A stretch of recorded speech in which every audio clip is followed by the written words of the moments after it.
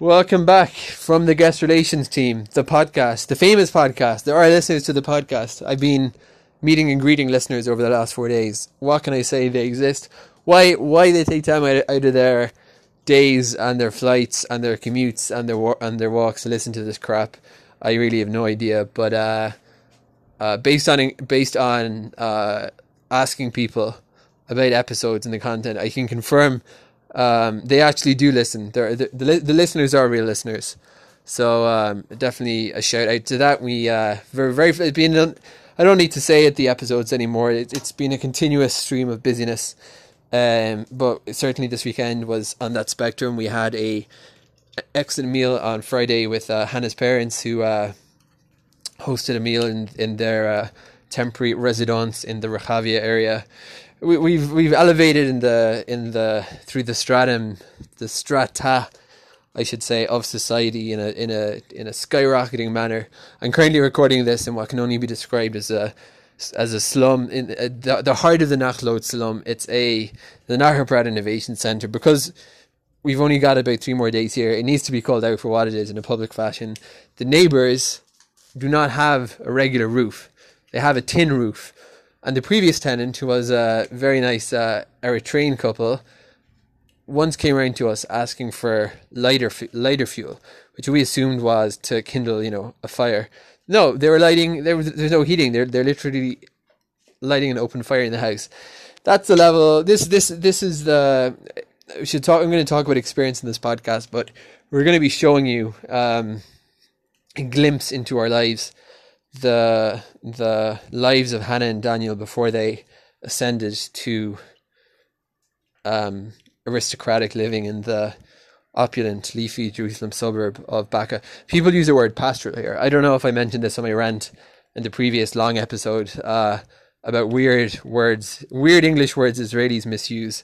So I definitely talked about relevant, which is my pet peeve.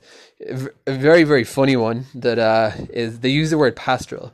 So I guess I don't need to tell anyone in English speaker what pastoral means, but it's obviously not a very common word. You might describe a painting as pastoral or a pastoral scene, or, but they use it like all the time for a serene neighborhood. Like you see it on a property ad in the pastoral neighborhood of Baka. So we are gone out to pasture in the pastoral surroundings of Baka. We're very pleased about that. I don't need to explain about the high security levels that we take in Dan and Han wedding, but the point is that we can't reveal our location. But last night, after attending this meal and returning to the new innovation centre to do my nightly stuff of unpacking boxes and trying and constructing IKEA furniture. Well, I didn't do that last night, but I did that during the day. This has become my daily ritual for 2 days. I'm going back and forth once or twice per day. And to be honest, I'm flat out burnt out. I probably walked about 3 hours yesterday and the day before, going back and forth, because there's no public transportation on Shabbat. And I will reveal on the podcast that I try my best to keep the Sabbath, which is why I wouldn't jump in a taxi, because that's like an obvious solution. Although, to be honest, getting taxis close to the Shabbat is actually really I've often found it hard, other times easy. In any event, so I was in the new innovation centre yesterday and scaled the roof. Probably not the best thing to do in the morning, but scaled the roof and planted the flag. So that was a kind of momentous occasion, and I made sure that the flag dominates. There's a rival bar operating on a rooftop directly across, so I made sure that flag was about 15 meters above, just to assert dominance over the local neighborhood, as one does when they move into a new part of town. Experience kicks off tomorrow. Oh, I wanted to just mention at the meal a quick note of appreciation to Delegate Feldman from South Africa, who came attired in a kaftan to the meal. So that was very, very cool. Sorry, in a jalabia. A jalabia is another ancient garment, and I had to say, or I should say, that the kaftans are for men only. I have to say it quickly like that. Kaftans are for men only.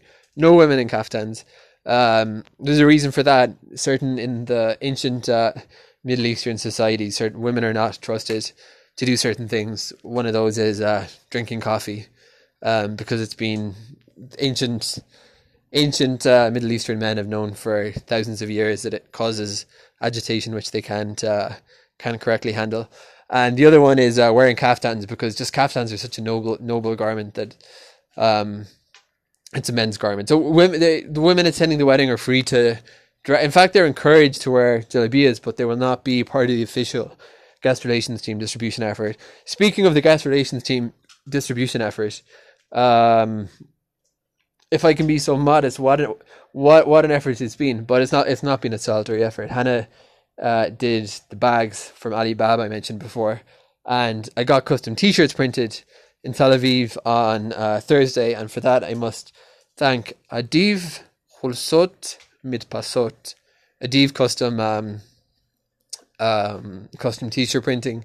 I left them a positive Google review on Thursday. I was thoroughly unpleasant as a customer with them because I'm highly aggravated and stressed at the moment. But they came through in the end. We got them on the same day, which is really impressive, and they look very cool. So those joining experience in literally at this point, the next few hours, will be receiving a custom T-shirt. They will be receiving a gift bag. They will be receiving an experience map, and they'll be receiving a ticket to a holiday in a Caribbean destination of their choosing. No, they won't. But they'll be receiving a lot of good stuff. So yeah, the experience kicks off. Oh God, I did it. It's not the experience. People keep calling it the experience. When are you going on the experience? And these are the type of fever pitch conversations being heard all around Jerusalem. It's just experience.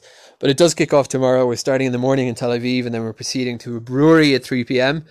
I can't say exactly which brewery, because if I say the venue, I can't say the time, and if I say the time, I can't say the venue. Such is a security necessitated when you've got such high net worth individuals, heavy hitters, and industry titans from over 90 countries around the world converging on Jerusalem for the wedding of a lifetime. So we can't say exactly which brewery, but we are doing a brewery tour, and then we're doing something else alcohol related, because we're not very imaginative when it comes to planning wedding events, and we just think it's easiest to show people bars. Well, that's actually the whole podcast is a monotone joke. That was another monotone joke in the podcast. But we're going to the beach. We're going to the brewery. I think we're doing a happy hour in some bar, as mentioned. And I don't know. It's kind of an open-ended, easy day to welcome the patrons. And I'm so exhausted that I've forgotten, did I mention who came today? If yes, I need to be evaluated for some kind of cognitive impairment. If no, then we welcome delegates Walt, Finucane, Deneen. I think that's it today. And then Delegate Moriarty is coming tomorrow, and I have to consult P. Duffy's calendar for the other arrivals. But yeah, so they're convening. Then on Monday we're going to the Dead Sea. How are we getting to the Dead Sea? I don't know. Nobody knows. We have to figure that out. Our Delegate Mark O'Neill, who's been here since Thursday, came up with a great idea. We would go to the beach, open a can of beer, and then strategize. And I think that's a great openness as to how the actual planning will take place, as opposed to pretending that we'll make a more professional effort to plan it when ultimately we'll just sit on the beach and have a beer and plan. I like that he was straightforward about that. So that is what's going to happen. This is just one little gap in our planning. I do want to say experience is, the format is, there's one organised event per day. Participation is essential. We keep a roll call. If you're not there, you do not get to come to the wedding. And then there's a discretionary activity, which is kind of a thing. It should be pointed out, experience is a loose framework for a few days in Israel. It's not a package holiday. It's not a non-stop itinerary. If it was marketed as such, then clearly the blame lies with the party responsible for the gross over promotion of the wedding as a whole, which would be me. So I do actually apologize if people understood that wrong, but that's what it is. Other matters, I just returned from a clothing store and got shoes and a belt and a shirt and a tie. So now I have everything. Well, I don't have a suit. The suit's been ordered, so it just goes to show you don't need to plan things very far in advance. 5 days before the wedding, I have just got my clothes together for the wedding, which would be about 3 months after the podcast began production and the wedding flag. So the prioritization was unusual, but I guess in the end it's worked out. 10 minutes, I guess that's it. Want to just say for our clearly our podcast listeners out there that we're going to be rejigging the format of this. Now that delegates' feet are on the ground, experience kicking off, we are going to be bringing you interviews from the field starting tomorrow, interviewing our delegates, hearing their thoughts, with just tomorrow, Sunday, Monday, Tuesday, Wednesday, Thursday, Friday, 5 days until the wedding. So stay tuned for that exciting content. People have any questions, you must be in the WhatsApp groups. It's all going to come down to WhatsApp groups. WhatsApp group for experience, for all delegates, and for lock-in program participants. So make sure you're in the right groups depending on which parts of the programming you are attending. And that's really it. Until next time, from the guest relations team, Dan and Hand That Wedding, the official podcast.